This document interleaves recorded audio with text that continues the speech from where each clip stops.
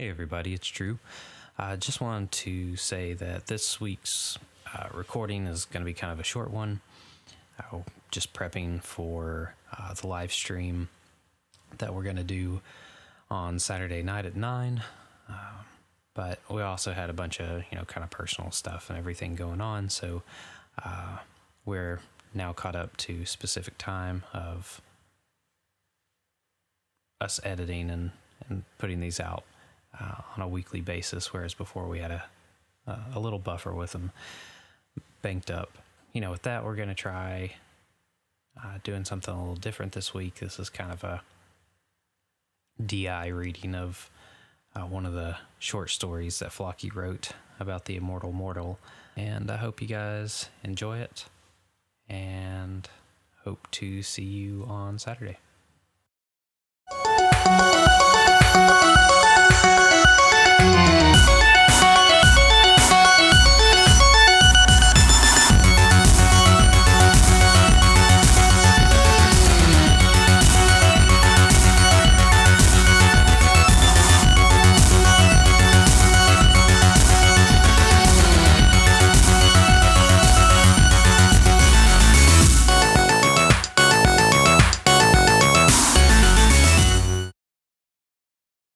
The one-eyed man that perched on the stool at the makeshift bar was otherwise unremarkable. His hair and eyes, his build, seemed almost designed to fade into the background. He was white, but not enough of a tan that he might not have been. Tall, but not so tall that other people took that much note of him. And lean, his wiry muscle merely hinted at under the baggy clothes.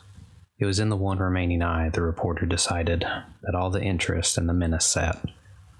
Squatting there over the church facade of his face, a blank expanse of gray stone concealing mysteries.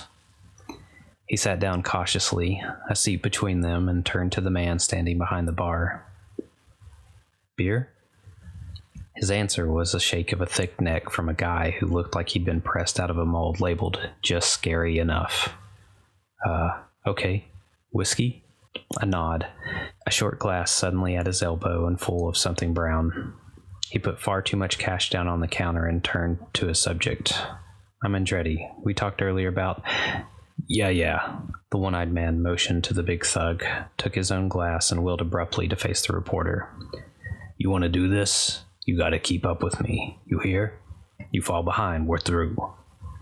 He downed the contents of his glass in a sudden jerk of an arm, and Lupus, feeling he had no choice but to hold out as long as possible, gulped from his until it was gone.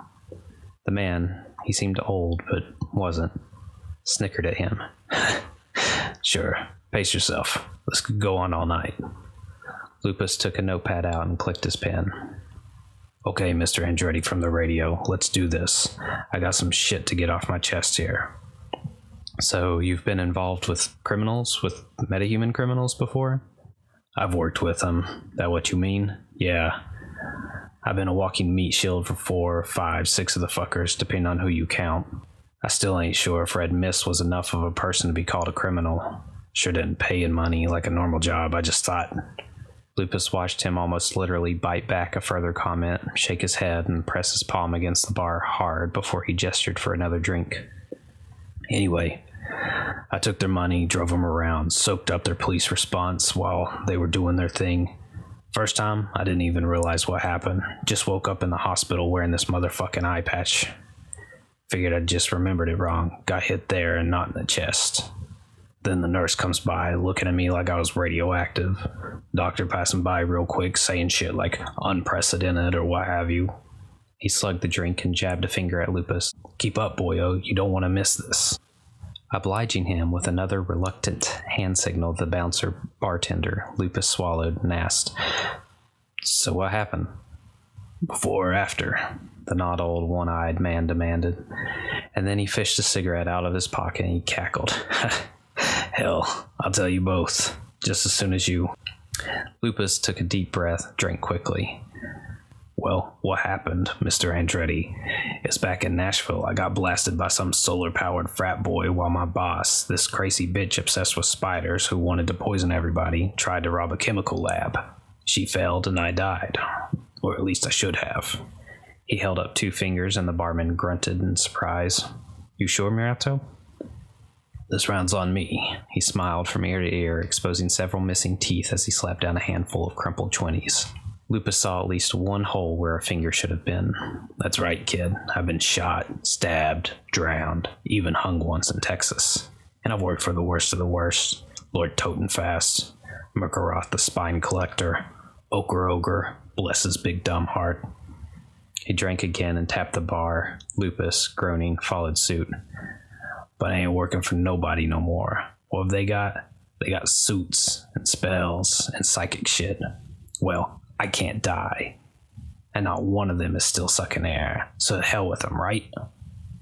He wheeled around on his stool, facing the rest of the unlicensed drinking establishment in the abandoned subway tunnels below the heart of Stringersburg. I'm the immortal mortal, motherfuckers. Can't nobody kill me. Lupus began to back away from his half-finished drink, the interview, and the whole idea of this illegal bar the moment he realized that a number of the hard-looking men and women had interpreted the One-Eyes Man's shout correctly as a challenge. He made it a couple of steps before the gorilla-playing bartender gripped him by the elbow. "Nuh-uh, Radio," the thug grinned. He said, "You stay and watch."